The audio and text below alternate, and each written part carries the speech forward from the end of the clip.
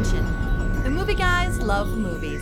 Any comments made about immigration reform and unified congressional support behind deporting only those with criminal records are purely for entertainment purposes only. Isn't that right, Justin Bieber? Brave Canada! Brave Canada! They're not even a real country anyway.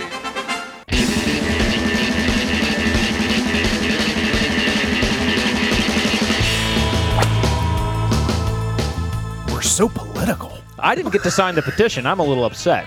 Yeah, now it's going around. Where's it going around? The interwebs? I think so. Deport Bieber. Deport Yeah. Bieber. That's the next thing people want.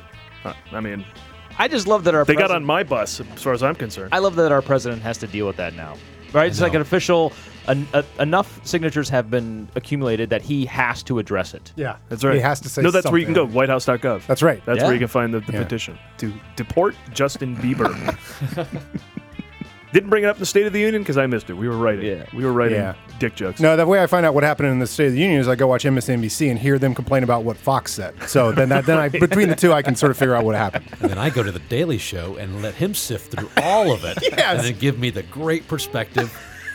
More people get their news from the Daily Show. I know. And maybe rightfully so. Tell me my perspective on this. Yeah, let me know what you think. my perspective. Let me know what I think.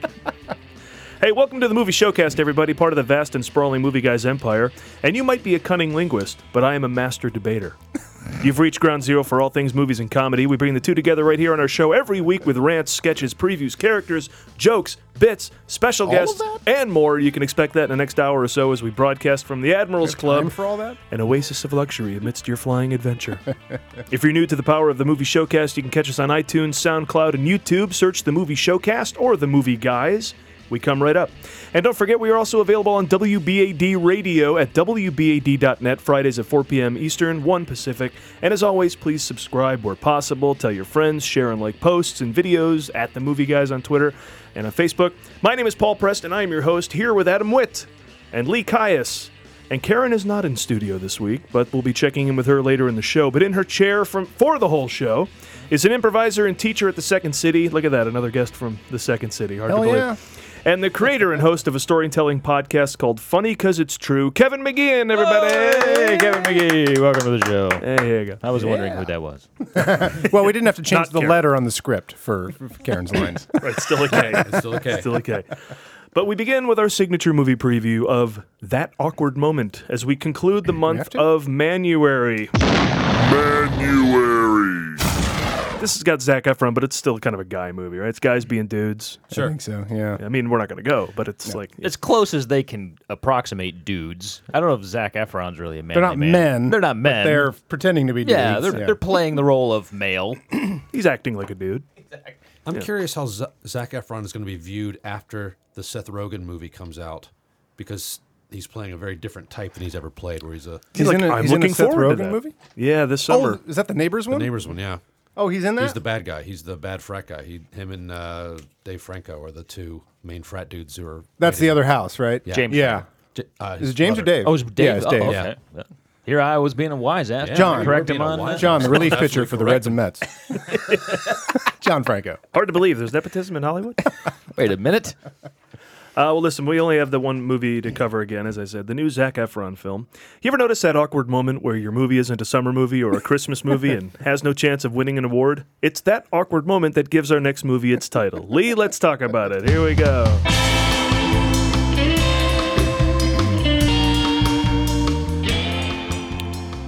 January comes to a close the way it always comes to a close, with a movie that will be forgotten by February. That Awkward Moment is about three roommates brought together by a service that pairs charming movie characters of charming diversity. There's the cool white male model, the black model with charming deficiencies not based in stereotype, and the ugly white guy who's still attractive and funny. Now, I'm sure it's exactly like the ensemble that populated your post-college apartment, with the exception of the one that doesn't pay rent, the one who won't get a job, and the black guy who does adhere to every stereotype. Now, I saw the trailer for this for that awkward moment, but really, I couldn't hear the plot amidst the pop music and sound effects.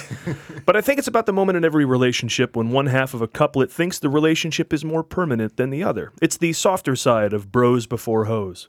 So when one of these three guys gets dumped by his girlfriend, they all decide... Then we should probably say which character we're talking about. No, I don't think so. They're all pretty much the same, Paul. We might be doing a disservice, I'm thinking, if we can't be more specific. All right, fair enough. When the actor, serving as the plot point, gets dumped by his girlfriend, the other two clueless dudes offer their support, and everyone promises no more girlfriends. Then things get complicated when one of the friends is found out to be dating a girl. Gay. The word relationship gets easily maligned in our culture. So many people hear it and automatically think it means you're dating someone or having sex with them, when really the term relationship lacks any sexual subcontext at all, and it's more or less generic, much like this movie. Yet another entry into the guys are dumb canon of entertainment, which means you can either shell out $10 to see this or turn on your TV and catch the same motif in another rerun of Fat Guy, Hot Wife, Fridays at 8 on ABC. King of Queens, right? Yeah, right? That's one of them. The cast is hot enough that at any moment you think one of them might become a vampire. Or at least hunt them. Something. The movie stars proven box office talent Zac Efron. Oh, Zac Efron. Hot. I wonder what his cum face looks like. That awkward moment. Sorry, that was awkward. Continue, Lee. A bunch of levels. As I was saying, See, Kevin, our show... anyway, continue, guys. Continue, guys. as I was saying, Within Paul, the... Okay, go ahead.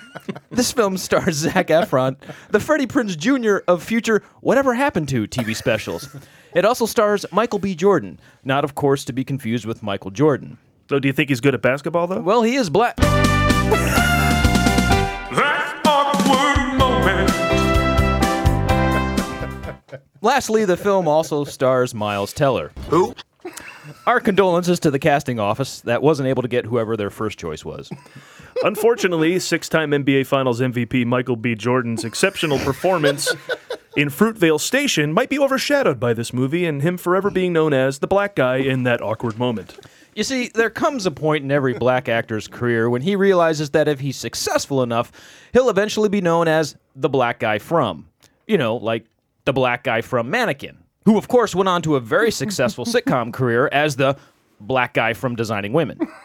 These guys all co-star opposite Imogene Poots. I've said no joke yet. No, you didn't. Because she does have the greatest name in history, or at least the most British. It's another film set in New York City. Tower 7 was bombed. It fell on its own. 9/11 isn't a lie. Go to my website, everythingsalie.com. That awkward moment. Now, because it is set in New York, it could be compared to the escapades of a group of young women dealing with their relationships in the Big Apple. But where Sex and the City was written by gay men about women for women, this movie was actually written about a man for men for nobody. Will one or more of them break their vows and fall into another relationship? It's a movie, isn't it? You know, Paul, it does make you wonder if single women sit around making pacts to stay together. Well, I don't think women are doing anything without a man telling them it's okay. Right? It's probably because they're too busy shopping, huh? Talking on the phone. Yeah, or maxing out my Discover card. I mean, we never should have even given them the right to vote. I mean, right? That awkward moment. There you go. That's that awkward callback. awkward moment. See, we filled the awkward moment preview with awkward moments. That's what. You know, I always debate whether or not I want to know beforehand because had I known that drop was going to be that hilarious, I would have been able to keep my shit together. So. Don't keep your shit You want to read together. more about the bit, you can go to our website, Behind the bit. Go to Behind the Bit. Behind the Pit. Yeah. YouSeeCuz.tumblr. So here's a table full of guys. Are any of us going to go see this movie? Not unless I lose a bet. Yeah. Does it count as community service, Kevin? I would see it. You would. I've got nothing to do and nothing else looks good to me, I'll see it and then tell people later, yeah, guess what I saw today? As a throwdown. Because no one will believe you. Yeah. Top that. I got handcuffed by cops. I was mistaken for a guy who had just robbed a garage. But I had the excuse for what I was doing, but I had to embarrassedly say Awesome. I was seeing Sweet Home Alabama. And I had my ticket, and I had to show him, but it was a very funny. Oh my gosh. Yeah. That's hilarious. You were actually pulled over? Walking home from Chicago, the theater that was on Western. The big one? That big one they built? Yeah. Like Western in the 18 middle of nowhere. In the middle of nowhere. Yeah, I Right? used to go there on Sundays and stay in there all day because day long. nobody would watch you. You just go from movie to movie to movie. I walked home one night, and then as I got to Halstead, I had made a left, and then there were cops just patrolling around not a the good neighborhood, area. Not right? at all. Yeah. I was just doing that walk where you're walking, and if you see a cab, you'll take it. If you see a bus, you'll take it. Otherwise, I'll walk it if I have to. Yeah. A bunch of cop cars are swirling around. One sees me, pulls up on the sidewalk, and there was a guy who was my height, wearing a blue jacket, who had just robbed a place, and they were looking for him. Whoa. I fit the description enough that they could pull me over, got me on the car, emptied my pockets, and because I had my stub, I had just The gotten out of- 2:30 showing of Sweet Alabama? Yeah, just let him go. Just go Let to him go. prison. That's great. I probably would have taken the rap. Yeah. It was me. Maybe it's an overnighter at the jail. You're not going Yeah. like, to deep. You're not going to county. Yeah, you'll you're not be going to fine. county. Yeah. I did feel okay because they asked me, well, how was it? And to which I could only respond, she's so charming. That's Reese. That's the one that launched her. Reese, yeah. Yeah. Yeah. That's the one that That's a launched good her. movie story.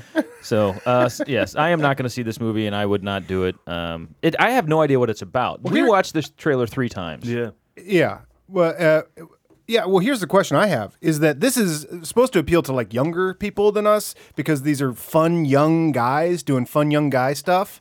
Oh, But- they're Asian. I knew that was coming. By the way, again, Lee does the movie guys for kids every Saturday morning. Fun young guys. Love that. I mean, it's right there. It's okay, look. Of course. Syllable-wise. I had to swat it away. I'm not doing the joke. I'm just batting. I don't want to do the joke. Yeah, I'm It's just batting that fruit out of my. So it is for young guys, but I'm not. But I don't even know if this is gonna like if you're gonna go watch somebody be kind of clever and chummy and stuff. You're gonna wait for Jonah Hill's next comedy or Seth Rogen. I'd rather watch the Rogen gang. I saw 21 Jump Street. Have you seen that? No. It's Oh fantastic. my god, it's Is it really? really, fantastic. Well, that's good to hear. really good. Yeah. Guys should see that before the next one comes out, which is like in a couple of months. Yeah, they're already It's making just the one of next those things one, where you like, like Jonah Hill. I mean, I always like Jonah Hill, but you're also kind of dubious. You're like, you're kind of popular kind of quickly, and you might be just kind of playing certain roles or whatever. But like you watch 21 Jump Street, and I think he wrote that too, or maybe he's uncredited as writing it. It was a project by his agency that it was Yeah. make a project for yourself. But I mean, So, he really yeah, like kind of put it together. At least supervised the writing or did some writing on it or whatever. But it's just like the funniness of it. You're just like, okay, he's a legitimate talent. Like I didn't have to wait for this movie that he's nominated for. I saw 21 Jump Street and I was like, oh, he's a legitimate talent. Yeah. But Awkward Moment doesn't know what it is because we watched this trailer 3 times, and the first minute of the trailer, it feels like somebody's about to stab somebody else. Somebody's going to get killed. It could turn cynical Yeah. immediately and someone dies. And you're completely surprised that none of them are vampires and they're not feeding on each other. And it's then, shallow grave, right? Yes. They're just roommates, but then one of them steals some money and the other kills the other, and boom. And then there's a music cue change, and oh no, it's about relationships and buddies and hey, chumming around. But here's the problem I have. And I'm going to play this little clip because I haven't played a clip from it yet. Oh, please. Well, here, I'll show you. Which one of you idiots uses self tanner? I do. Why? Because I thought it was lotion. What? And now my junk is orange. Oh no. That looks like a traffic cone. It looks like a sad giraffe. Okay, sad giraffe is funny, but Now, this is a joke for a joke's sake in the middle of the they movie. are laughing, right? They're having a great time. Sure. If a guy comes out, shows me his cock, that's the awkward moment. Yeah. That's I don't care if I'm living with you, especially if I'm living with you. Hey, check out my cock. And I stole something from you that I misused it, and now I'm My impaired. cock. Yeah. Now I'm impaired. I have such a great track record of not seeing a roommate naked in almost ever, I think. Adam and I have been friends since college. Yeah. I could not pick your penis out of a lineup. Yeah, exactly. And that's the way I want it to stay. Sure. That was probably your plan, right? Yeah. I don't even work at it, but it kind of naturally happens that I've never seen Adam naked. And I would not walk into a room and go, hey, guys, look what's happening down here. No, never. Because I do some good manscaping, but I'm not going to show it off. By the way, And I'm also not going to walk into a room and say, "Hey guys, I unsuccessfully masturbated. I did this all wrong, and it's your fault." Can one of you guys help me out next time with some tips on? I mean, this is a bumbling effort on my part.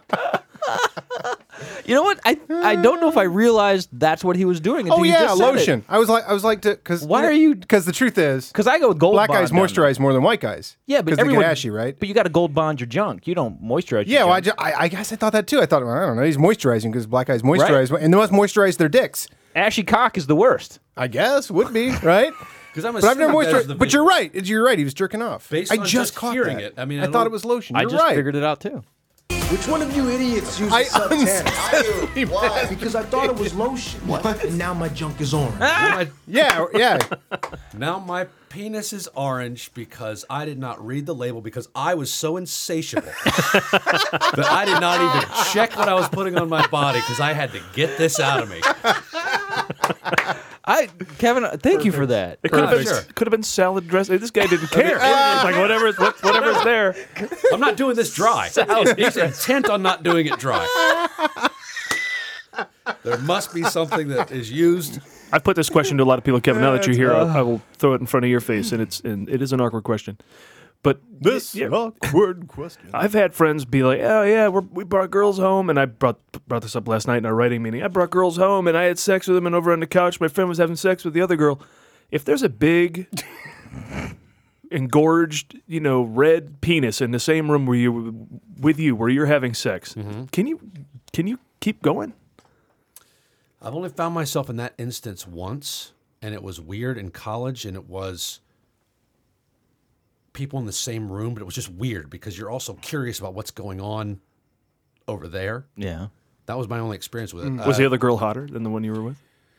No, but she was different than who I was with, so that's So, always I was intriguing. interested. Already bored with the girl you're with. She wasn't the one I was with, so of course I wanted to be with that one.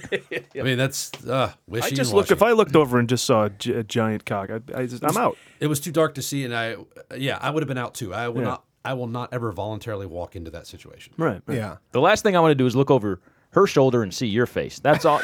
I don't. Why are you choosing me? Well, you're sitting You're there. just met. You were in the room. Right. There are two other men you could turn to with just as much ease. No, these guys are no. It just goes to show you, it doesn't matter whose face. If there's a guy there, sure, I'm out. Sure. Now, I have to say, a friend of mine revealed once that he had been in a three-way with a woman and another guy. Oh God, It was a friend of his. Oh. And it just like, it didn't really paint the person, but it was thrown out so casually. I was like, it makes me realize now that's also the most straight thing you can do. Because like, I'm going to get me some of this pussy, no matter, I don't give a fuck if there's a guy in the room. Like I also think I see that angle from the friend of mine who was just like, tossed it off like, yeah, it was me and another guy. But I have to wonder about. I mean, have you ever been presented with the opportunity? No. Neither have I. So you accidentally found yourself in the situation, and I don't work to avoid it, and nor has it ever been kind of just thrust upon me. So what kind of life am I living? Because most everyone has this story. Although there is kind of But that, there is that kind of that moment sometimes where you're at the end of the party and it's like you and another guy and a girl, and you can't tell if she likes you or whatever, and then somebody's got to okay. say I That give makes up. sense. I got to give up. Yeah, if you stay to the bitter end, it seems like a bitter end type strategy. I mean, Bitter end. yeah. Hey, you know how you see like Harvey Keitel's penis in movies? You and do. now, Yeah. and now Jonah Hill, it was prosthetic, but right, and Mark Wahlberg in Boogie Nights and all that. So, but like, you think when they show Michael B. Jordan's penis, we get to see it? Because I don't often see black penis on screen unless it's like 12 Years a Slave. And why would it turn orange? It just doesn't seem like those two things together. Yeah, how would you know on a black penis? Because self-tanner They're not always orange. I'm guessing. Self-tanner is orangish, but if you put it on the right skin, it's tannish. But if you go under a black light, it looks green, dark green. So maybe on a black eye, Wait a it minute. just goes When orange. have you been under black light with self-tanner? Have you ever seen? No, have you ever seen a person like in a club or somewhere with No. black light, and it's a woman with like self-tanner? They they look like the Hulk. You've ever seen that? Oh, no. That's Yeah, like I saw like a woman once somewhere where there was like black light, and she had self-tanner on, and she turned into the Hulk. She looked like dark green. It's really weird under hilarious. black light. Anyway, so I thought maybe So that's awkward. Black She turned penis. into She-Hulk. She-Hulk, exactly. Thank you. Yeah, before we leave that awkward moment, I think Why the fuck are we still talking about the awkward? Oh, we've talked about a masturbation joke for a long I time. really have. But I imagine they will in the movie, so maybe it's an homage Sure. in the long run. But this movie is probably like a getaway before it. Getaway. Gives us another chance to play Borscht Belt movie reviews. Hey, I'll tell you what the awkward moment was during the pitch session for this movie. The runtime for this movie is 94 minutes, which means the awkward moment lasts over an hour and a half. That awkward moment when you see this movie credited on your IMDb page. That awkward moment when you realize your residuals from High School Musical are running out. And you make this thing is what you do. That awkward moment when your summer movie is released in January. Hey! Try the waitress. Tip your veal or whatever. it is. Tip your veal. Try the waitress, I did. Order her rare. All right, there you go. We got to do something to liven up the January movies. Luckily, when we're back next week, it'll be February because there's not much to get excited about. So thankfully, that is the last of them. Let's do this then. Yes. With that behind us, we are now freed up before 2013 gets too far in our rearview mirror to do our 2013 year in review. Hey. You're in review. 2013 2013.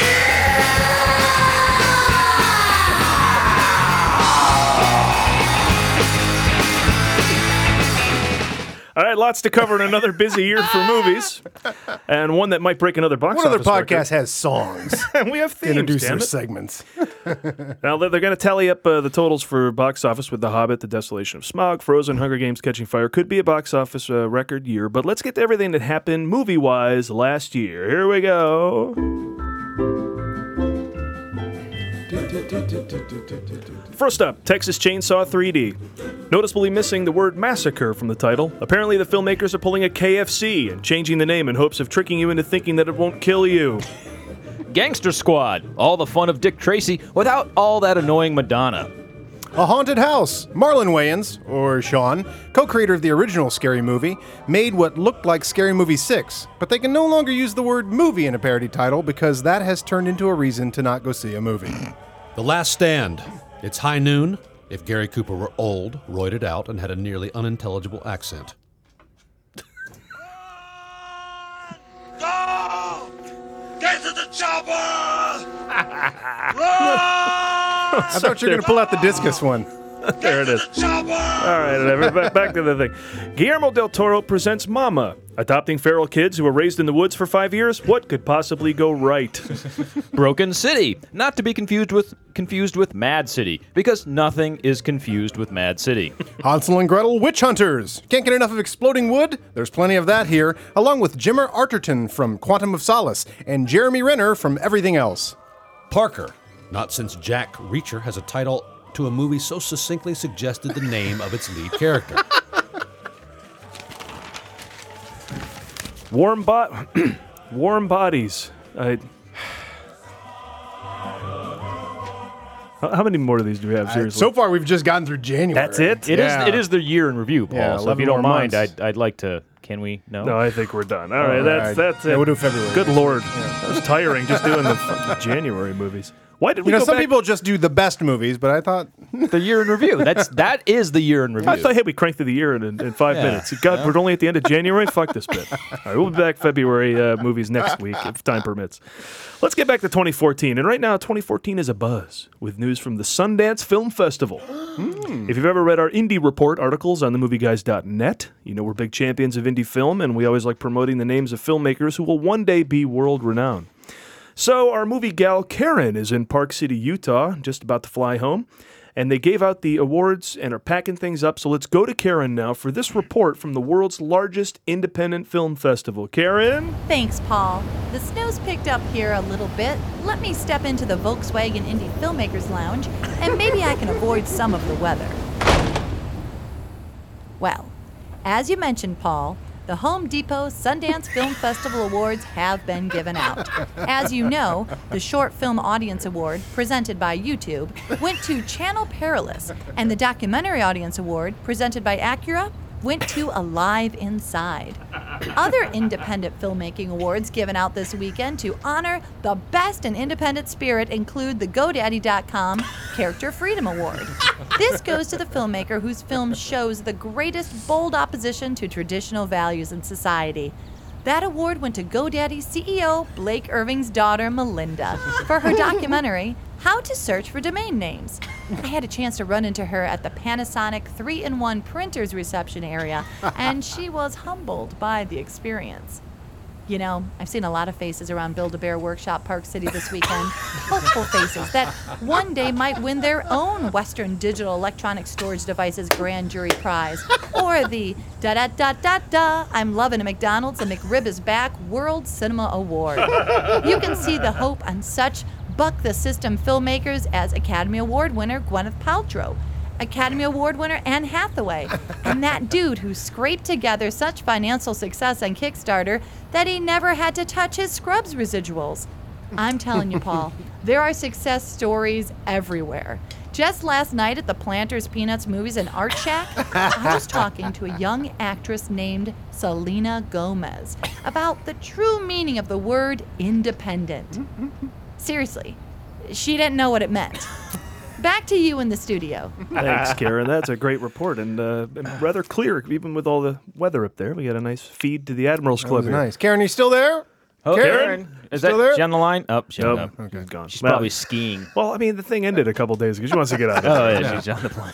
Like, stay there until we do our show Wednesday night. Chime in with us, and then you can leave. Best laid plans. Thank God there's still a venue for independent film.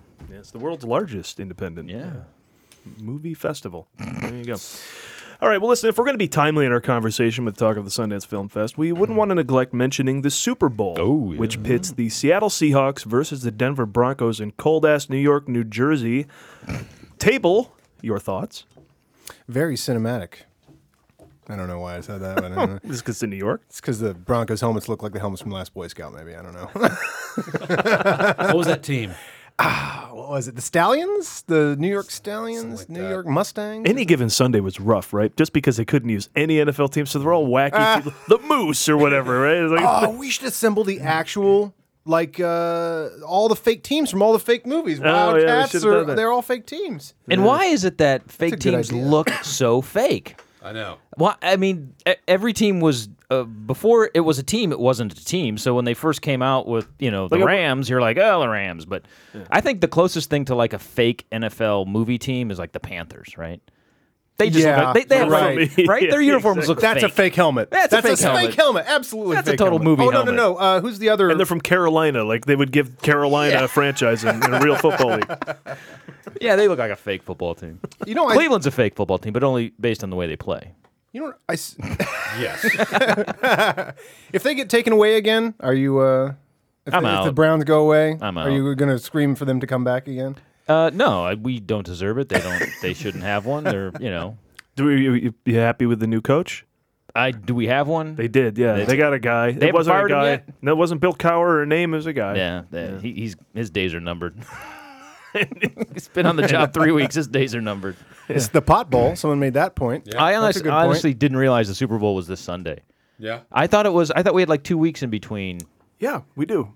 Has that already It's been happened? a week and a half since the last game. So you're correct on one side of it. I wasn't paying attention. Sorry. Fair enough. Who's going to win? Team scores most points. That's how.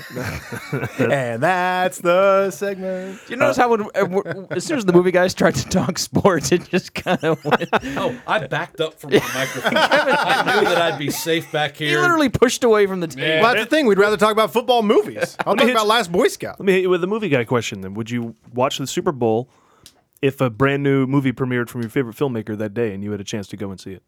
Oh, I'd skip out on the Super Bowl. You would? Yeah. A thing you could never watch again, or, well... If it's a superhero movie or They, something like that, like Thor 2, and it's only playing that day, They replay the Buy Super Bowl, Super right? Bowl, They show that again. someone next can weekend. explain it to I me think in you can get it mine. on a DVD or something. Someone can explain it to me like They release C-3PO like to 2 the weeks Ewoks. Do you think they work it into, like, film contracts? Like, if they're shooting Guardians of the Galaxy, let's say, and then they go, well, we need to have... Because, like, last year, they started shooting Guardians of the Galaxy, and then they flew from England to be at Comic-Con and flew back. Like, they worked it into the schedule. After a week and had like a cut scene, right? Yeah. Yeah. Oh, they did. It was crazy. Get a lot of effects, so you could crank those out without the cast there. But do you then work that in, if you're a huge football fan, into your schedule, your shooting schedule for a movie? Or are people shooting while the Super Bowl is going on? It doesn't seem right. Well, it's very complicated It's a because Sunday. the Super Bowl doesn't want the winner to be leaked. Really tight. So they're about very, that. very tight about This is a Price Waterhouse Cooper Yeah, thing where they're really keeping this that secret. script doesn't get out at all. Now you can tell by some of the weird referee calls who does win, but you got to piece that together throughout the You game. gotta pay attention. yeah, You got to pay attention. Yeah. I'm talking to you, Pittsburgh. That's the fun of the game. Yeah. You got to pay attention. What do you make of it being in New York, New Jersey, and covered in snow and I'm a cold? little torn. But snowballs are kind of a tradition. Not Super Bowls. Usually that's a tropical place. But like a snowy game, that's kind of a football tradition. Why not the Super Bowl? Also, I'm torn about it as well, because New York sometimes pisses me off with our pizza's so awesome, whatever, and the Yankees, and we're elitist. But Those are the three qualities of a New Yorker. exactly, Pizza, Yankees, and elitism. yeah. Yeah. But apparently after 9/11 is when they said, hey, maybe we should think about bringing a Super Bowl here. And then you kind of go, I guess it's not a bad idea to bring something like that to the town. Of course, it took them 12 years or whatever to get it done. But, I mean, are all the parties going to be indoors? Are they going to be up the street at the next indoor venue? I mean, you can't have the tailgating party with a huge stage with Garth Brooks playing or whatever right outside the stadium. I don't know how Bruno Mars is even going to play. Is Bruno Mars going to be in Madison Square Garden up the street playing the halftime? They do New Year's there in January, which is a terrible time to do New Year's in New York. And they do that outside. Well, they are thinking about moving that. Well, yeah, I think they're going for June or something. And they're going to move it to Tampa. But anyway. June in Tampa for New Year's. That's a good point. June in Tampa. Other movies that... sorry. That's sports talk with the movie guys. All right. So, but listen, the best part about bringing up sports is, in the great pantheon of sports films, baseball is seated at the head of the table. Mm-hmm. They're the greatest. Pride of the Yankees, Natural, Field of Dreams. These are great films. Football movies have never gotten that same love from audiences and awards, but they're out there, and they have been for years. So we want to remind you of the great football films of all time. And with the Super Bowl this weekend, we actually have our first legitimate reason to do one of our favorite things on this show. Here it comes, audience. And that's call out these film titles as if they're in an old NFL Films Presents video. Bring the music! That's so funny. Football. Two teams squaring off on the gridiron, advancing in opposing directions until one squad emerges victorious. These unyielding stories of hard-fought achievement in sport have been captured for the big screen for decades. And now, the most popular pigskin tales of all time. Any given Sunday. Rudy. Varsity Blues. Necessary roughness. Leatherheads. Brian's Song. Friday Night Lights. Little Giants. All right, there you go. That's always fun to do. Any excuse for that music. Yeah. I didn't think that there were that many worth mentioning, and that's not all of them. Oh, there's more football movies? Oh, the second half has begun. North Dallas 40. The Replacements. The Program. Remember the Titans. Johnny Be Good. Wildcats. The Longest Yard. The one with Burt Reynolds, not the one with Adam Sandler. Air Bud. Golden Receiver. No Water Boy. Okay. I think we're running out of titles. The Last Boy Scout. No, that's not even. That's like a Point Break. Really? Point Break? The Room. Come on, Paul. No. Huh? Oh, hi, Mark. There you go. A lot of good football in The Room. They might know. It's great football. Our audience has not seen The Room. Look up The Room football on YouTube. Old school football, too. No pads, no helmets. No pads. 4 feet apart. On the roof in San Francisco? Kevin, have you ever seen The Room? No. You haven't seen The Room? I know it's of it, but I've not seen it. We should get a big group together sometime and go see it. It's a lot of fun. It kind of goes like this. Oh, hi, Mark. There you go. That sums it up for There you. you go. Now you're up to speed. You know what it is, though, Yeah. right? You yell shit at it. You take plastic spoons and throw them at the screen whenever an improbably framed spoon spoon shows up on the screen. I actually lot of fun. experienced the co-opting of that movie. Yeah, we were in an early adopters, Yes. it turns out, and then Yes. it went to 5 theaters at the Sundance 5, or whatever it was at the time, Sunset 5. Lemley Sunset. Yeah. And it went to 5 theaters, and we went there one night and ran into Alec Baldwin. Somebody saw Alec Baldwin, and the director of the movie actually introduced it and everything. Ran into John Ryle or Reilly. One of the first times we went there, and he's an actor. We all know him, but we don't know his name. He was in Office Space. I work with the customers. I'm good with the customers. God damn it, that guy. Oh. Okay. And I remember going when we first went. We would be able to walk up, buy a ticket, sit down, and watch the movie. And we saw it like three months in a row, right? And then we disappeared for like 6 months. Showed up, and it was around the block, down the corner, 6 That theaters. whole top I'm part of like, the Sunset 5 was just surrounded by people, all the way down the escalators, or all the way down the Yeah. stairs and everything, and it was four of the screens or something. Yeah, and I got to it's crazy. legitimately say, I remember when. I know. But now it's back down to one Nobody? theater and not that packed. Nice. Yeah, the one in North 7, Hollywood. Last place I saw it. Yeah. Yeah. And it was a good screening. Yeah, a mix of people who hadn't seen it and people who have. Yeah. That's the one thing I never liked about Rocky Horror is if you go to see a screening of that and there's too many people there who've seen it a million times and show up every week, Yeah. then they're like, they'll glare at you if you say something at the wrong time. It's like, no, I like the chaos of it. The first Yeah. time I ever saw Rocky Horror, I was in a college. It was absolute bedlam. Everyone was just fucking yelling and throwing, screaming shit and running around and then I went to it in Buffalo once with just, it was all rigidly structured with the people up front who did the things with the lights on them. And it's like, come on. I was like, I just started throwing shit and they were like looking at me crazy.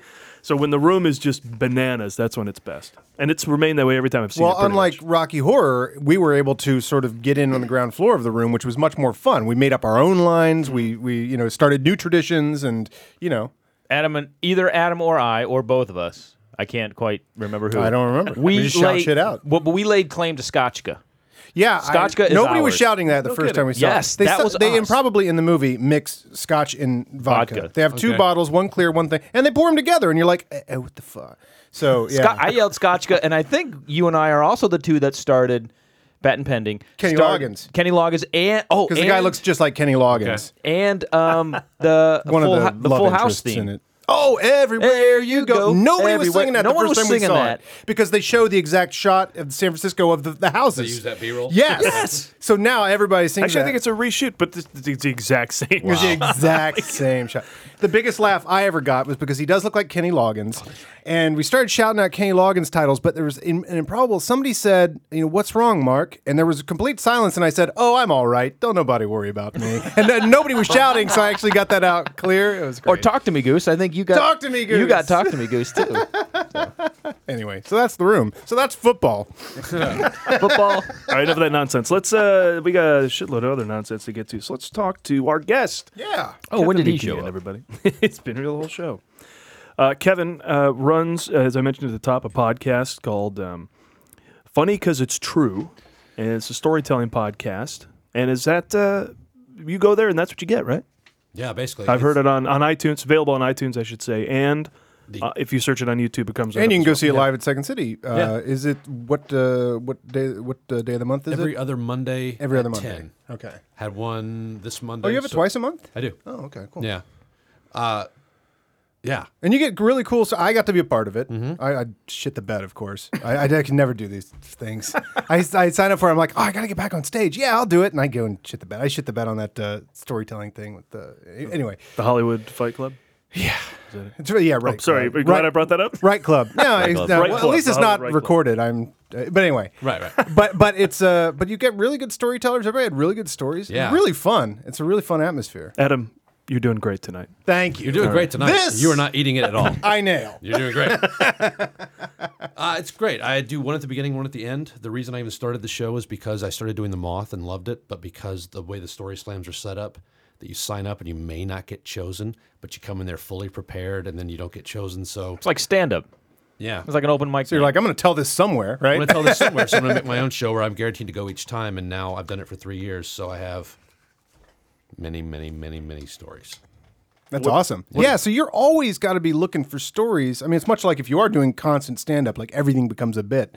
Like you must be just ultra focused on everything in your life. You're like, is this something I could tell? Is this something cool? Yeah.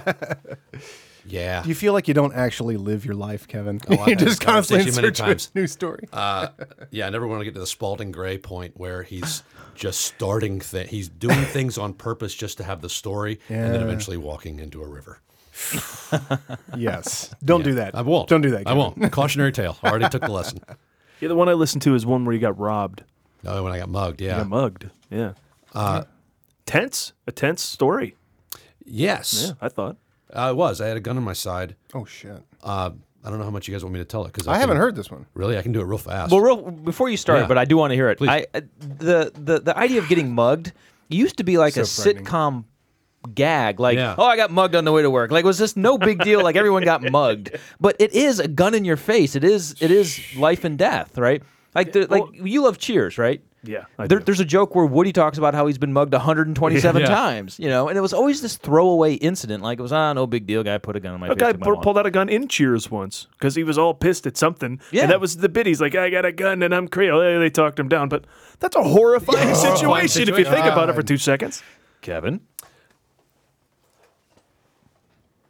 Chicago, Rogers Park, 4 a.m., That'll do it. November 2001. I had just been on Oh, that'll do it. This will do it. I've been on a 2-week out-of-town trip, so I had a lot of luggage with me. And because I've been traveling all day, I just stuck my wallet and keys in my backpack. Yeah. So I walk at 4 a.m., realize I don't have my front door keys. I only have my back door keys. So I have to go into the alley, which our entrance to Oh, our you're already home, and you. Oh, I'm are so going- close. Oh, God. I'm within inches. I'm 4th in inches from my house. I thought you were just going to say the Morse stop, and I was like, No. that's where you're dapping. So as I'm walking along the deserted street, about to go into the alley, I see a car stop and then whip into the alley ahead of me and pull ahead to about 20 feet away from the gate that I am trying to get to. So I'm standing at the side of the building, 20 feet from the gate that I'm trying to get to, so we're equidistant from it. And all I keep thinking is, please let this be a back alley blowjob, and that they've not gone fishing and found a mark. But I knew they were waiting for me. I just felt it. So I tightened my backpack. I grabbed all my luggage and ran as fast as I possibly could with 50 pounds of luggage on me. Got to the back door, put my key in it, but it was one of those where you got to hit that sweet spot. But I couldn't quite get it, but I finally did. Threw all my bags in, and I rushed in. And right as I was closing it, a hand grabs it, slams it open, shoves a gun on my side, pushes me into a corner, and our transaction begins. The thing I realized about myself, which I thought was pretty awesome, because as a kid, you always have an imagination of what you're going to act like in certain things. Martial arts. Yeah, I'm gonna win. I'm gonna be I'm awesome. gonna wrestle it out of his hand. I'm gonna be Indiana Jones. Was my always thought. I'm just holding on to my bladder. That's all I'm hoping for. Reach Go for ahead. the clip release. That's always my kid Clip thought. Like, oh, get release. the clip release. Get the clip out. He can't shoot his gun. It's a good method. Yeah, If you're Jason Bourne. of course. Yeah. I mean, if you know how to do it, it's a fantastic thing. If you get 3 takes to try it. Okay. Yeah. But I realized I got very calm, very collected, and talked him down. And the main thing I'm so proud of that moment was when he was leaving. He said, "Lie down on the ground." I said, "Lie down on the effing ground." I don't know if you can curse on here. Sure. Yeah. Yes. Yeah. Lie down on the fucking ground. And I got really calm and I said, "No." Would you? If you were in my position, would you? The things you think of in this moment, I know. right? Wow. But I Yeah. was just like, focused Where's because I that did come not, from? I did not want to lie down. There's something just told me not to lie down, but then he accepted it and left. But it was one of those. But right after he left, when I'm just feeling great, and then suddenly I have this moment of, what the fuck did you just do? Standing up to a guy with a gun and being a smartass. Good for you. No. They need to learn. He needed to learn the lesson because all he took. And Was, I think you're the one to tell him. yeah, I think this was my time. Yeah. You know More what, so than Kevin? myself. I honestly, in all seriousness, I would have said the same thing. I would have said, I am not lying down on this ground. Yeah. But it would be because I wouldn't want to get dirty whatever I'm wearing. I mean, I know where my head would go. My head would go, oh, fuck, you're going to, really? It's no need to get dirty now. You got my money. Just leave. It happened to me once. I slipped and cut my head open at a bakery I was working at, and I was getting up and some blood dripped on the ground, and I knew I'd hit my head, and my first thought, fucking got to get new headshots. Damn it! Like, who cares about if I'm like her? I could be, horribly scarred, hit the eyebrow, and it grew over. So I'm See, okay. Paul, you know, okay. I'm like, I'm sure whatever jacket I'm wearing doesn't need to be dry Here's a cleaned. question I'll throw out to the room because I've always had that thought that my main concern about getting robbed is when I have like a lot of money on me. Like you take out a bunch Well, or what you you're on do is you vacation or throw whatever. up on your money. Yeah, throw up on your money. So if you got like $100 in your wallet or whatever, that's when I'm like, well, now it's weird. But don't you kind of want to have $100? Because then they're like, that's a good score, right? You don't want to just have 10. That guy's gonna want more. He's gonna want to take your whatever credit cards or loot your house or whatever. But if you have 100, that's gonna get rid of that guy. Because like, whoa, shit, who has $100 in their wallet? I'm out of here. I don't know. To play devil's advocate. Yeah, please. Could that also be something where if this guy's got 100, obviously he's got more. Let's beat him until he gives it to me. Yeah. And he lives right here. And it's probably inside. Yeah, right? Yeah. Well, I've never been mugged. I have no idea what I would do. Well, you're lucky he got away because in the story he said he got like $34, but left you the wallet. Like that's the part that would freak me out. Is like he gets all the other important information. He took the wallet back, gave him the money, put the wallet back, and he split. And again, I'm practical. Lucky. I would be traumatized and upset, but I would be really pissed that I'm inconvenienced that I have to cancel credit cards, get my driver's license, and reissue my.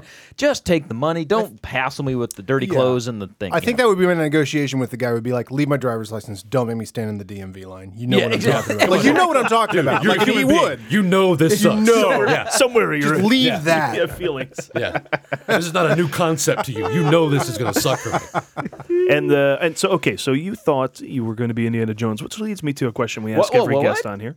I said that earlier. He was going to be a hero, in that moment. Yeah. And say Not when he grew I up. thought you said I was going to be in Indiana Jones. He was going to be in. no. He's going to be Indiana Jones. And in you missed the Indiana whole Jones. part where he put out the whip and he whipped the gun out of the burglar's hand. I thought he was going to be in the movie. I'm like, wait a minute, we need to hear that story. No, but speaking of movies, as we often do, what is your favorite movie of all time? This segs nicely. Yeah, I thought it might. Raiders of the Lost Ark. There we Hands go. down, up and The down. room is full of My love favorite for guest. Raiders. Ding, ding, ding. That is the correct answer. Awesome. I'm glad I won that one. Yeah, the room is full of love On for to the that bonus movie. round, Kevin. Great. I'm glad I made You know the what decision when I was 10. the best description of Raiders I ever heard somebody talking about? A seamless movie. Yeah. That is the very definition of a seamless movie. There is no moment in that movie where you feel, oh, we've reached the end of this, we're headed to this, even though they have the maps and stuff like that.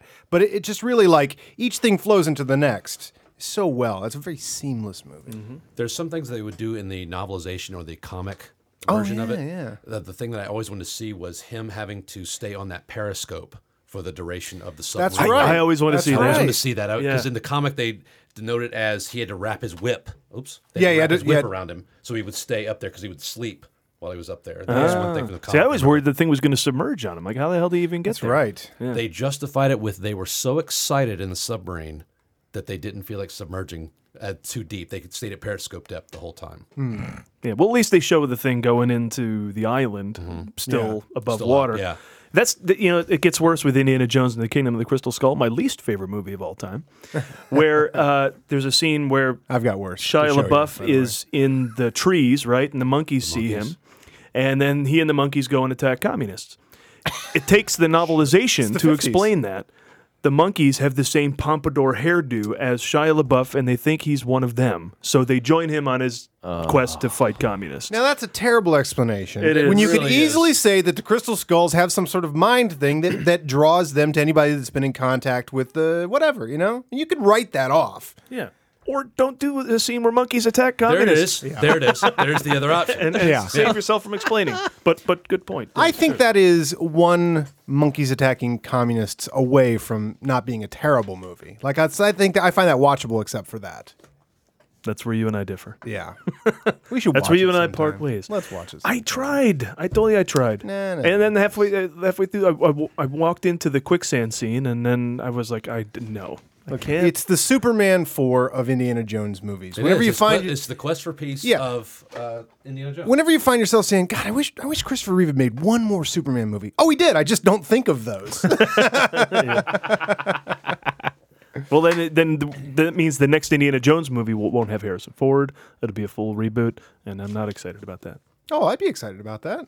All the shit you could do with a rebooted Indiana Jones. Oh, yeah, go for it. Wow. More movies is my thing. Yeah, I'm into it. If they can make 27 James Bond movies and 20 of them are pretty watchable, let's Do go. you think Let's River- reboot Indiana Jones. Do you think River Phoenix would have been playing the new Indiana Jones? Oh, that would be right? Because he was the interesting. young. That might have been was. cool, actually. That would have That been. might have been cool. Yeah. All right. Well, back from the greatest movie of all time to What did you see this week?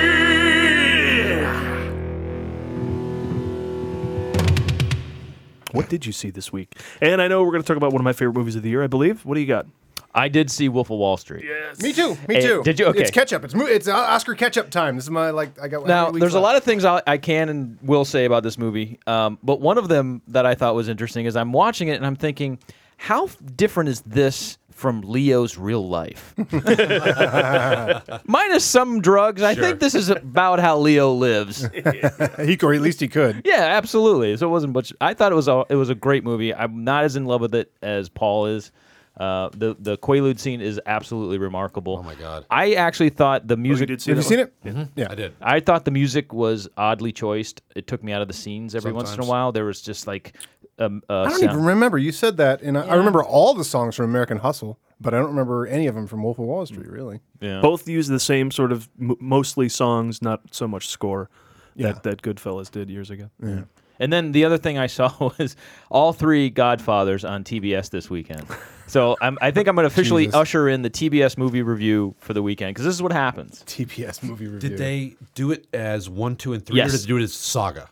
Well, they did it. What do you mean? What's the difference? They do a thing sometimes called the Godfather Saga, where they'll actually put it in chronological order, so it's not. So Robert De Niro's the first thing you see. Yeah, so and it then starts with goes young through Vito. No, this is movies 1, 2, and 3. Okay, yeah. But they did them over and over all weekend, right? Mm-hmm. So no matter when you tune in, and the thing it makes you realize is that 3 is just horrible. It really is just not a good movie. It could have been good. It could have been. It could have been good. The best part of 3 is the first 20 minutes of 3, where it's all flashbacks of 1 and 2, and they're just catching you up to speed. Godfather 3 is the Superman 3 of Yes. Godfather movies. You're like, I wish they'd made one more of these. And then the last- I just don't watch it. And then the last thing I'll say about the Godfather movies in what I saw this week was, you just said a seamless movie. God, I've always liked Godfather, but I've never had this like love or affinity for it. Yeah. I'm getting there. It is an absolutely, and there's not a wasted scene, not a wasted breath. Everything moves into everything else. first one's It's phenomenal. it's amazingly well done. Have you ever read the book? No, I haven't. Yeah. It's amazing Yeah. how different this would have been had they adapted it completely. Wow. So, you know the whole Johnny Fontaine character that's Yeah. based on Frank Sinatra and such Yeah. Yeah. is huge in the book. Really? He actually goes on to make the movie, the From Here to Eternity type movie. Then he goes on to win an Oscar for it. And there's a big thing where he and the winner of the Best Actress Award are put into a room and they're forced to have sex with each other at this big Hollywood party. There's also another big subplot, and this always blew my mind as I was reading it as a young man. The woman who becomes the mistress of Sonny Corleone, the woman he bangs up against the door at the wedding. Yeah. Yeah.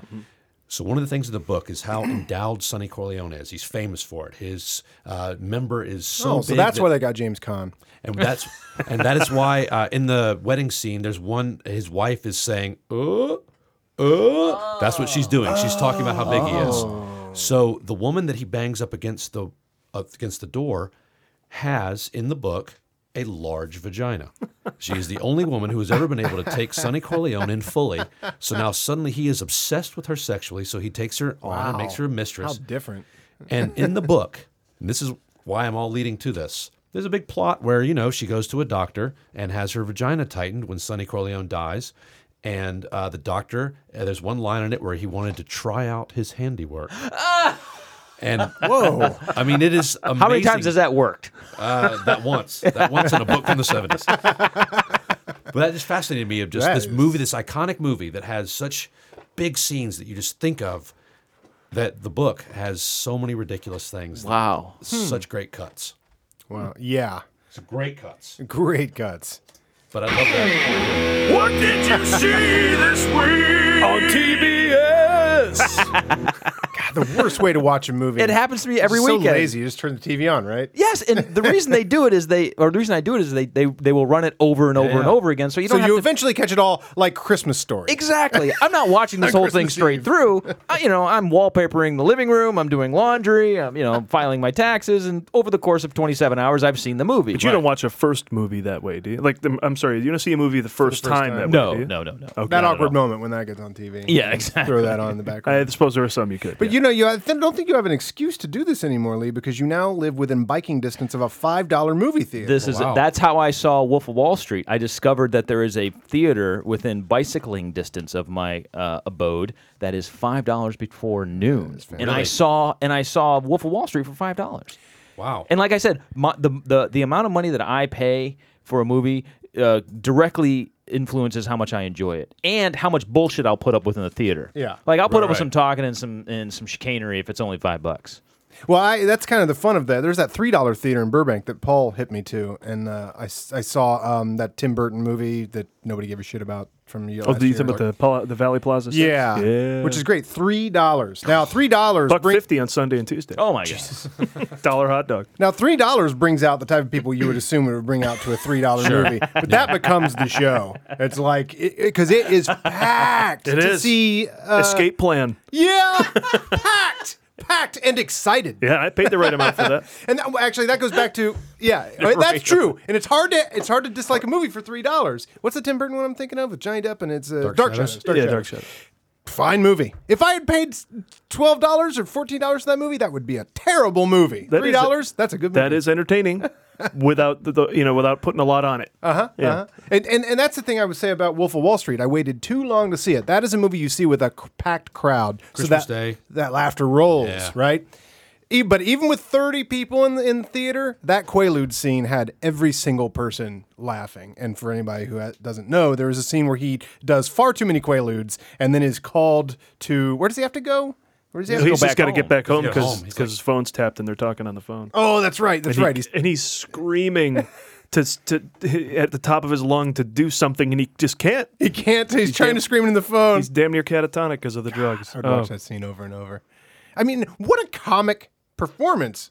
Of Jim Carrey caliber from Leo DiCaprio. And the whole Popeye tie-in, and then the choking. I mean, it's just crazy. The whole scene is amazing. The Popeye scene. That is so funny. Yeah, that's, well, I mean, I don't know if I want to blow it, but... No, but it's all good. Yeah. That'll be in my top 5. I saw that the same day I saw American Hustle, which it's hard to say which one I liked best. They are actually quite different beasts, I think. Oh, yeah. I mean, really, Wolf of Wall Street is...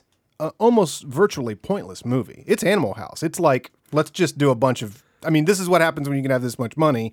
It's like Rodney Dangerfield. If you've got to follow Rodney Dangerfield's character from Caddyshack for a couple years, I think, because he was always throwing the money around and doing all this stuff. I want 6 of those, give me half of the box of those. Let's all get laid, and then they do. We're all going to get laid. And there'll be a big Scorsese montage with fast cuts and Rolling Stones.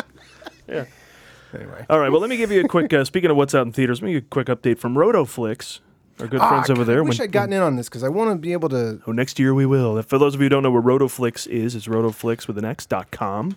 It is like fantasy football for movies. You pick films at the beginning of awards season that you think will win a bunch of awards. You get points when they get nominated. You get points when they win. For the big awards, your SAG Awards, Oscars, Critics' Choice, Golden Globes, etc. Yeah, so every nomination yields... a certain number of points, and then more points for the win. And then more points for the win. Yeah, and then if the movie gets, then if a part of the film wins, you get points for your movie, for having the movie. Like if you have Dallas Like Buyers winner, Club, you'll get points for an actor. if it gets nominated, and you'll get points if McConaughey gets nominated as well. Not just for him, but for the movie. How you doing? Anyways, a whole How big you doing? thing.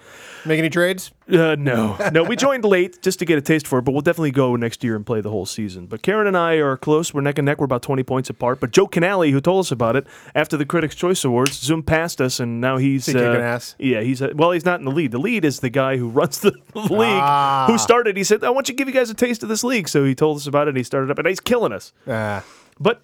And he apologized. He's like, well, I feel bad that I started the league and I'm crushing it. But he has no idea. No. I mean, how do you pick American Hustle is going to do that well? Back when we did. Even then, it was not that. I mean, it was all 12 Years a Slave, all Gravity. 12 Years a Slave, Gravity. Now it's a 3-picture race. And he had American Hustle now that it's getting all these nominations. So he pulled way ahead. Now it's just kind of who's going to win, me or Karen. And we'll keep you updated. Has anyone in the room seen 12 Years a Slave? I haven't seen it yet. Yeah. You have seen it. Kevin? I've not. No. Steve Lewis, movie guy, just saw it and said it totally deserves to win Best Yeah, he Picture. told me that. He says completely deserving of it. Yeah, he said it's one of the important movies that it's actually, deserves it to be up there. Yeah. So now I'm excited to see it because it's like I thought, well, it's because it's one of those it could just be important and that's why it's winning. Because some of them do that, and even though they're good enough, but what's cool about it is it's the best not picture. just a dull telling too. It's a very stylized movie. Cool. The guy made a movie with really cool shots and really it's long shots, long takes and stuff. So it's not just a plain telling. Yeah. Like something like August Osage County is really well acted. The director isn't too Plainly much of a told, character though, in it, yeah. but 12 Years a Slave is being Oh, told in cool. a certain way that's kind of cool. Is it racist that I like 'em both. I thought director Steve McQueen looked like Steve McQueen? I saw him finally on an award show accepting an award, and he's a black gentleman, But I thought he looked like Steve McQueen. You expected that he would. I mean, his name's Steve McQueen. Yeah. Is that racist? It's racist that you expected him to look like it. Oh, okay. Yeah. So yeah, beyond that, I mean, you're fine. Doesn't it seem logical that he might look like Steve McQueen? I mean, He drives a bullet car or if something? somebody came up and said, Kareem Abdul-Jabbar's in the lobby for you. Oh, I have a Short little image Jewish in my- guy? You've got an image, right? Yeah, No. you got an image. Yeah. Short little Jewish guy. I know who I'm expecting. Nice. Let's get to what Kevin's best at. In honor of his podcast, which you, as I said, you can hear on iTunes or search on YouTube, Funny 'Cause It's True. It'll come right up. Or go to Mondays at 10, every other Monday. Check the schedule at secondcityhollywood.com. He'll be at Second City doing the show live. It's a storytelling show, so we're going to do the movie version of Funny 'Cause It's True, and we've picked the topic. I like this So we each idea. get Yeah. 3-4 minutes or something to tell a story. And the topic is brush with fame. And I don't know who's going to go first, so whoever would just like to, feel free. I'll go because I had a chance to meet. Okay. So let me back up real quick. Oh, this story is about the funniest thing I never said to Johnny Depp. Okay, I was very lucky enough to, through a circumstance, to shoot a feature film on an island in the Bahamas a couple years ago, and it was a friend of a friend of a friend. Was very, very wealthy, and the kids wanted to make a movie. And so basically, they just asked the staff, anyone know anyone that knows a filmmaker? Anybody that does a filmmaker? Friend of mine, a current roommate, filmmaker. I'm a good shooter. We work together, and we used to work for a production company in Chicago. We said, yeah, of course we can make a feature. Do it all the time. and then we show up. But they had some budget, and they had the whole island. They had a private island, so any location you wanted was there. So anywhere you wanted to set anything. So he wrote, and I helped, create this really nice. It's a full feature film that we shot there. So we spend a summer doing that. Great way to spend a summer. And the water is so blue, it's just unbelievable. I've never seen a blue like that since then. And island people are just a fascinating people. Anyway, I could go on and on about the Bahamas, but here's the point of the story. The next island over was owned by Johnny Depp. And they said they wanted to hold a screening of the movie once we were done in post-production for Christmas. And they were going to invite Johnny Depp, who was one island over. And these people, again, are very wealthy, so they throw a gigantic dinner and a gigantic fireworks and on this island. So we got the call, December, come, we're going to do a premiere. They do the ropes and posters and everything, and they're going to project it, and everybody's going to sit on the beach, projected, and watch our movie that we spent the fall doing post-production. Sure enough, Johnny Depp is going to come to the screening. So we're there and we're watching it, and here comes Johnny Depp, and you don't talk to him or anything. He kind of sits up front, brings his kids. It's a kids movie because the kids that made it kind of had the idea and everything like that. Watch it. Everybody has a really good time. We go up. There's a big banquet thing. And now we are warned. Has anybody been given the famous person warning? Don't look him straight in the eyes. Don't say anything stupid. Da-da-da-da-da. And people do say stupid stuff. One of the staff got yelled at because she asked when he was done shooting Pirates 4 because the guy did look like he was dressed like Captain Jack, kind of like kind of flowing island thing and thing on his head, and he was drunk, and so he kind of was like, and he had the eyeliner on. So she asked him when he was going to be done shooting, and he said, "Well, I was done shooting a couple months ago." So Fair question. So he's there, and we are told, not to talk to Mr. Depp and everything like that. But we're in the same party with Johnny Depp. He's around and stuff like that. And just at one point, I was kind of wandering around, group to group, talking to various people that I'd met on the island. I hadn't seen him for a few months. And just all of a sudden, like, everybody kind of clears out of the hallway. Like, two people go this way and go this way, and it's just me and Johnny Depp. I'm just standing there with Johnny Depp. And for some reason, now, he came to watch a movie I made. I've got an entry to say, hey, that thing you came here explicitly for, I did that. But yet I still had that feeling of like running into a famous person at Walgreens, like, he probably just wants to get what he's got and move on, But it's just me and Johnny Depp, and I'm just standing there, and the thing that popped into my head of like what I really wanted to say, but I didn't. I just let the moment, someone else came in the room and took his attention. I never actually talked to Johnny Depp, even though it was just me and him. The funniest thing I never said to Johnny Depp was, hey, you're that guy from Platoon. Because Johnny Depp is in Platoon. Most people don't know that, but of course, Johnny Depp knows that. He is fully aware. He tries to forget, but it's Thank you. It's there. That's my brush with greatness. And he's spectacled in that movie, if I remember correctly. He's the translator. He's bespectacled. Is it? Yeah, I think he is. Bespectacled. Yeah. I want to hear Paul's brush with fame because this sounds very interesting. Well, yeah, I got a Seinfeld just encounter. I went to see him do stand-up in Buffalo in a place called Melody Fair, and it was in the round, so he does a whole show, and it was in the height of Seinfeld. So typical Buffalonians, yelling out, "Where's Kramer?" That's the thing you yelled. And again, Kramer is a fictional character. He has to go through do a whole bit, and if it does it with George, again, like the whole thing. And I figure, all right, I'm going to prepare for this, just in case. Because once I went there and I saw Weird Al Yankovic, and he came out afterwards. He shook all sorts of hands. He did a whole thing. I'm like, okay, so there's a chance to meet these people. So I'm going to be prepared. I brought a little piece of paper. I didn't have anything amazing, but I had something that he could sign should I meet Jerry Seinfeld. And his thing, and so I thought to myself, what do I know about Jerry Seinfeld? Oh, he went to Oswego College. Oh, did he? And so did my uncle taught there. Okay, so this is great. I got an in with my uncle. Perfect. Wait a minute. My acting professor went to Oswego. This is great. I'll find out if he knew him. So, and I asked my acting professor, Tom Laughlin, the great Tom Laughlin. He said, no, but his roommate, I knew his roommate, Gary Carbone. So Gary was Jerry's roommate, and I was friends with Gary. He said, perfect, Gary Carbone. I'm thinking, okay, well, this is great. I'm going to meet Jerry Seinfeld and have something to say. So sure enough, the show ends, and I go and I get in a line, and there's a bit of a line happening. He comes out, he's perfectly happy signing stuff. He's saying, hey, doing the whole thing. And I get up there, and I hand him my piece of paper, and I'm ready. I'm in. This is my in. I got a thing. Everyone else is just like, I love you. I got a thing, right? So he said, hey, how you doing? He starts signing the thing, and I said, hey, Gary Carbone says hi. And Jerry says, really? What's he doing? I don't know. I don't know. Oh, okay. So that's crazy. I just, sorry, but yeah, my uncle teaches at SUNY Oswego. He just retired recently, so you must have been teaching when you were there. Oh, no kidding. What's he teach? I don't know.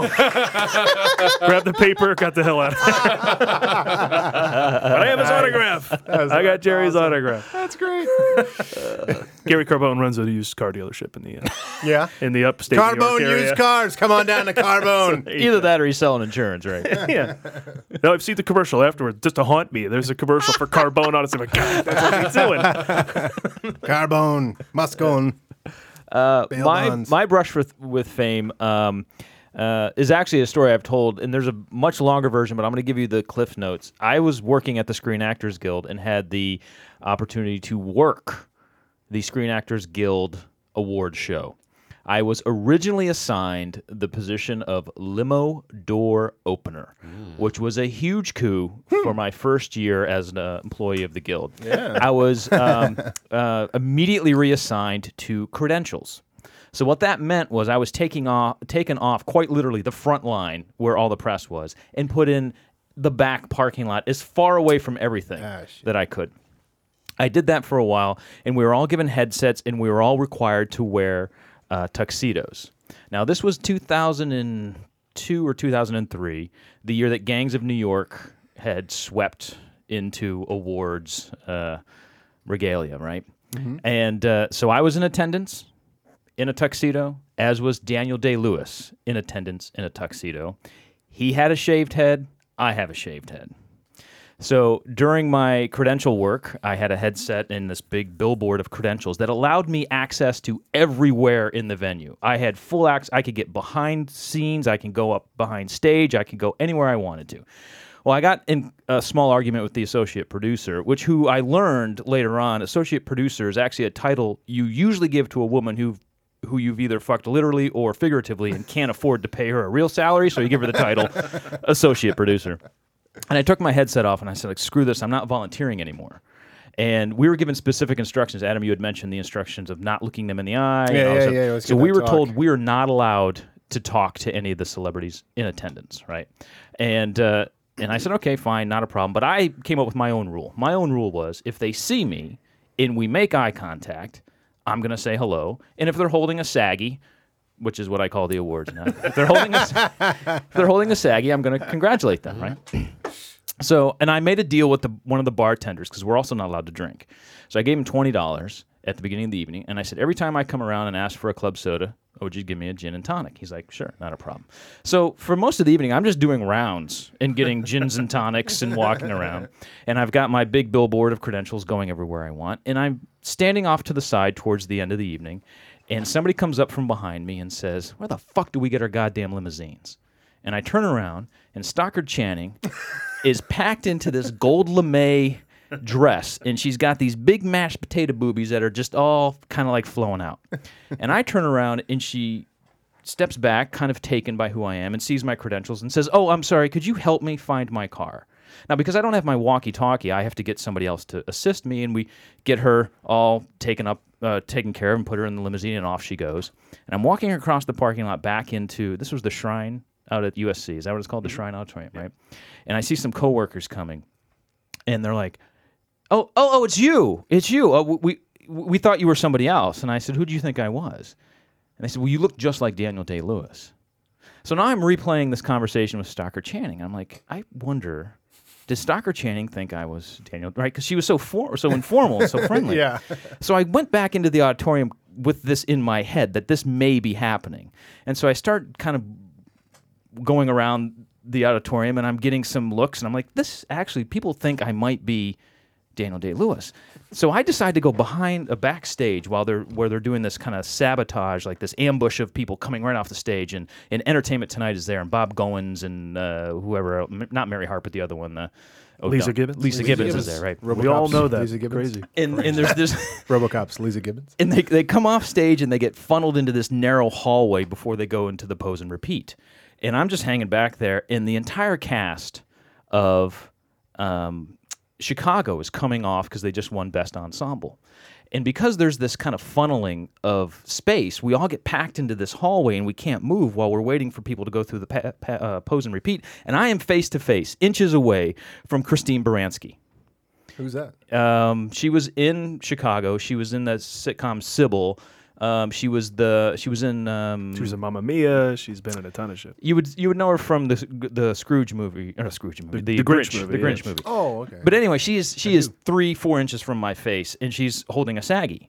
So I'm going to employ my rule, which is if they make eye contact, and I said, "Oh, Miss Baranski, congratulations on your win." She's like, "Oh, thank you very much. I love your work." And she goes to give me a hug, and she stops because she sees my credentials, and she just pats me on the shoulder, and she goes, "Thank you very much."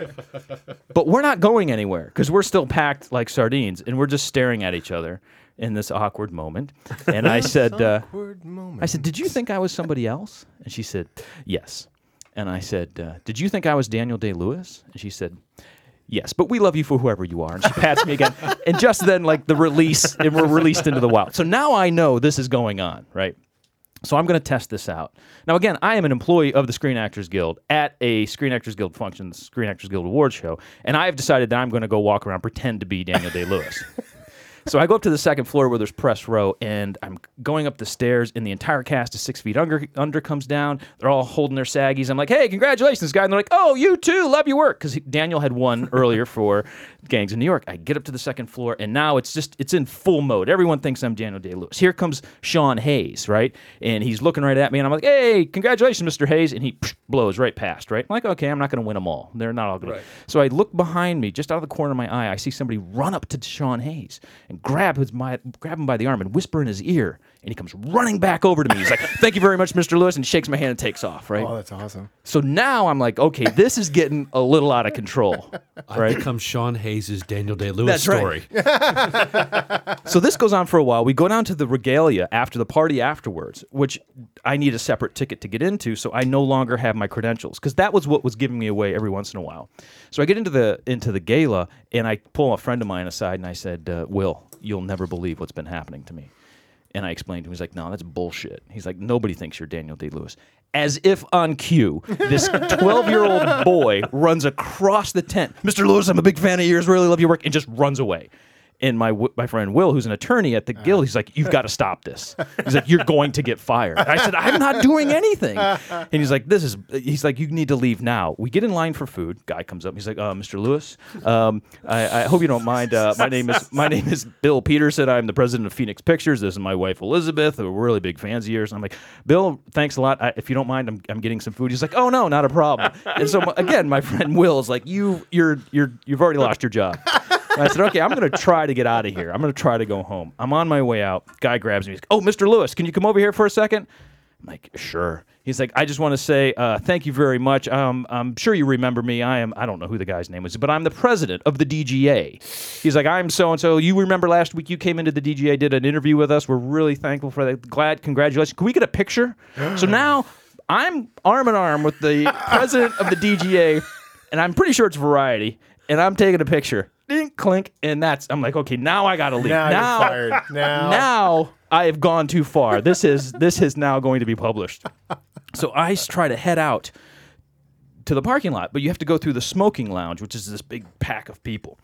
And I run into my friend Will again, who's there, and he's like, "Hey, come on over, Lee. Come on over. I want to introduce you to some people." Well, actually, he says, "Hey, Daniel." He's like, "Daniel, come on over. I want to introduce you to some people." And he has got this two cute girls. He's like, "Girls, Christina, Catherine. This is Daniel Day-Lewis. Daniel Day-Lewis is." And I'm like, I'm just rolling my eyes, like, "Will, you're not helping me out here, right?" So I'm like, "Hey," and she's like, "You're Daniel Day-Lewis?" And I said, "Yeah, that's what they keep telling me." And Plausible deniability. And she's not sure. She's not sure. And the conversation is going on, and I can't remember what was said, but all of a sudden she stops and she goes, "Oh my God. You are Daniel Day. Wait right here." And she's off. And I'm like, "Okay, whoever you're bringing back, I do not need to meet, so I need to leave." So I try to find another exit. I can't. I have to go back through where I was just standing, and there's Christina. She's like, "Oh, Daniel, come over. I want you to meet my husband." Real quick, I work for Screen Actors Guild. She said, "Hi, Daniel, this is my husband, Jeff. Jeff is the president of ACTRA, the Canadian Screen Actors Guild." And Jeff is on to me from the word stink. He knows I am not Daniel Day-Lewis, and he is not putting up with it. And he's like, "You're Daniel Day-Lewis." And I said, "Well, that's what they keep telling me." He's like, "You're not Daniel Day-Lewis." And as if God had come down, there was this huge crush of people, and I just got like swept out into the parking lot. I'm like, "Oh my God, I'm free." But now there's this picture of me and the president of the DGA and all this other stuff. So I'm just sweating it out. This is like on a Sunday night, so I got to go to work the next day, right? So I go into work, and I'm just kind of feeling everything out, right? I'm like, "Does anybody know this happened? Is there anything in the paper?" So around 1, 2 o'clock, nothing's been said, right? So I go online, and I don't see this picture anywhere, right? And it's clearly nothing's going to happen. But I do find a picture of Daniel Day-Lewis shaking hands with Alfred Molina. And you would swear it was me. You would swear that it was me in this picture. So I cut that picture out, and I mocked up an article from the Hollywood Reporter that said the Screen Actors Guild own residual guru Lee Caius meets Alfred Molina at the Screen Actors Guild Award. And I put this on my office door, and the rest of the day everyone's coming up like, "Hey, you met Alfred Molina." That awkward moment. Yes, that was the short version. Sorry. I'm going to give you the light. Give me the light. As mentioned before, my favorite movie is Raiders of the Lost Ark. Yeah. And my favorite line from Raiders of the Lost Ark that I actually use in my everyday life sometimes, if something is just out of my reach, I always say, "I had it, Marcus. I had it in my hand." Awesome. So, I had it, Marcus, in my hands. 2 years ago, 2.5, I get a call from my best friend who's one of the administrators at Second City, and he said, "I have gotten permission to tell you this, but we are not telling anyone else, so keep this to yourself." You hear that, guys? Quiet. So, every Monday night, there are level 5 shows. People who have gone through the entire program, they do their level 5 show, and they run it for 7 weeks. And there was a call that Harrison Ford was the godfather of one of the people in, and he was coming to one of the shows, but don't tell anyone that Harrison Ford is coming to the theater.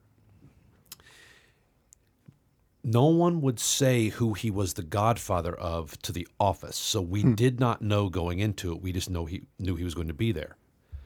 So I go to the show, and I'm very excited. And I sit next to the head administrator and her husband. He also came because he also had the Indiana Jonesian type boner that I did. And the thing about it for me was that he was one of those guys, as I'm sure he was for you guys as well, that just influenced a lot of things. Either Han Solo or Indiana Jones.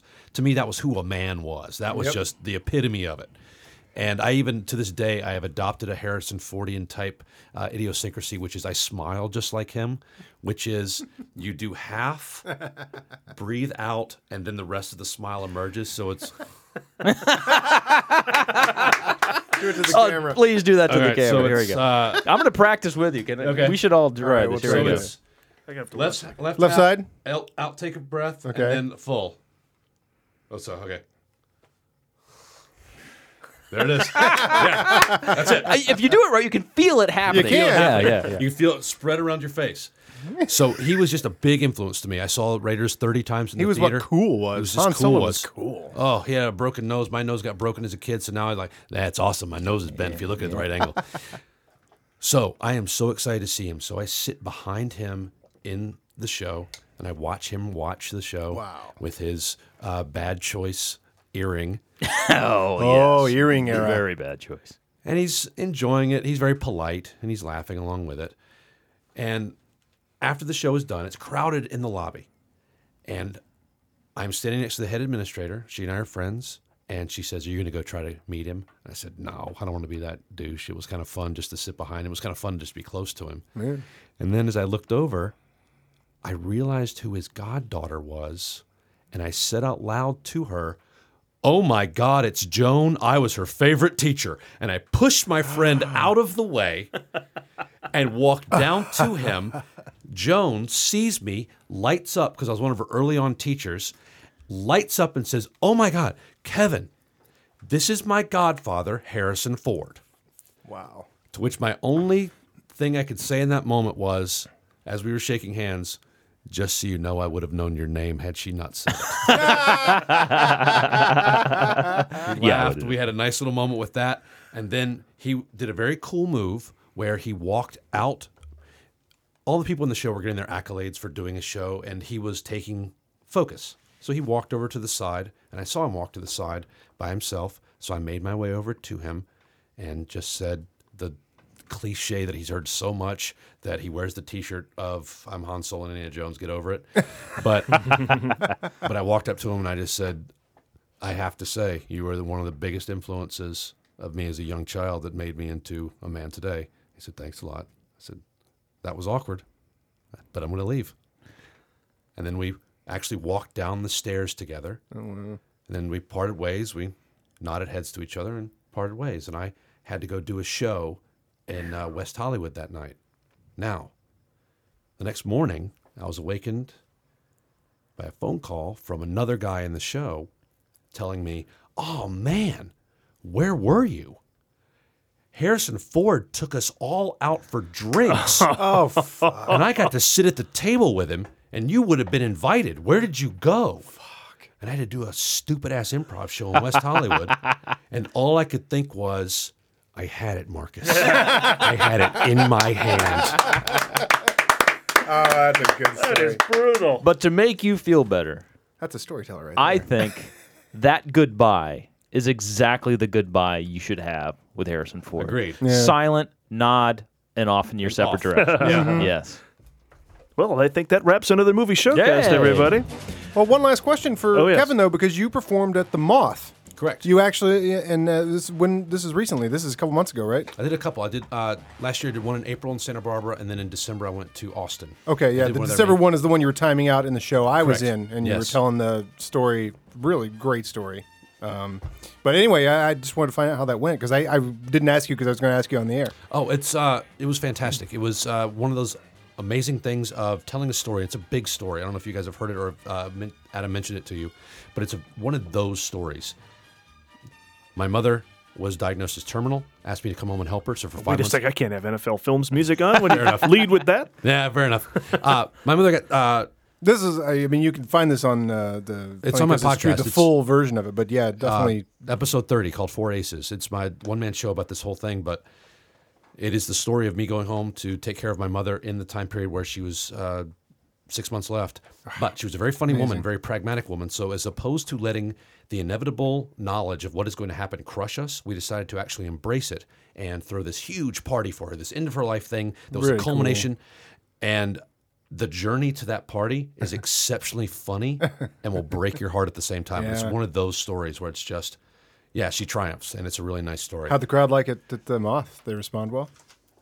The coolest thing about that was that the Moth paid me a nice amount of money to come up with a 15-minute version of that story that I looked at like a song. When we were finished with it, they helped me. They had one of the directors and one of their senior producers came in and helped me edit it and put it together, and we worked hard on it. And it was like that feeling if you've ever written a song that this is the final lyric that you put in for a song, that now this is locked and this is what this song sounds like, that I have a 15-minute version that is just such a great song. That's great. Yeah. Yeah. Very cool. Yeah. And what's in that awkward moment of that story, you should tell that here right now. The funniest thing that happens in that whole thing is what your friend says. All right. So And you have it on videotape, I have a right? videotape. You play the clip in the show. play the clip. Yeah. It's so it's this big event. And as I described, this is an end of her life party for someone. So there's some gravitas to this. But it was funny, and I was very funny that night. And I was kind of running the room, and it was very pragmatic, it was dealing with it. But this one guy who I went to high school with, we were funny together in high school. I went on to continue it where I got paid for it, and he went on to do other jobs that he did not. But that night, he wanted a piece of the action. So, The glory days. the glory days. So he gave this impromptu speech where he said a very nice thing, and then he punctuated it with, "Now, Patty, I want you to know," and this is in front of 100 people, all in their 60s and such.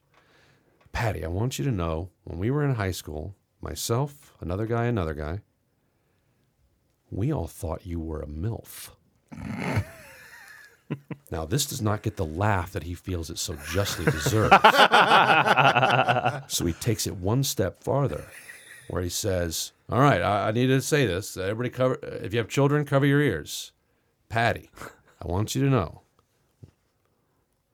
at one point, teenage boys wanted to fuck you."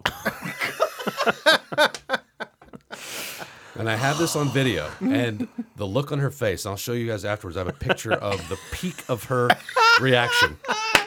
But my buddy who was filming it had the foresight and luck to put the camera on her face. So as you hear these sentences being said, you just see her reaction. A woman who had been with one man in her life, and the last time she had was 30 years prior.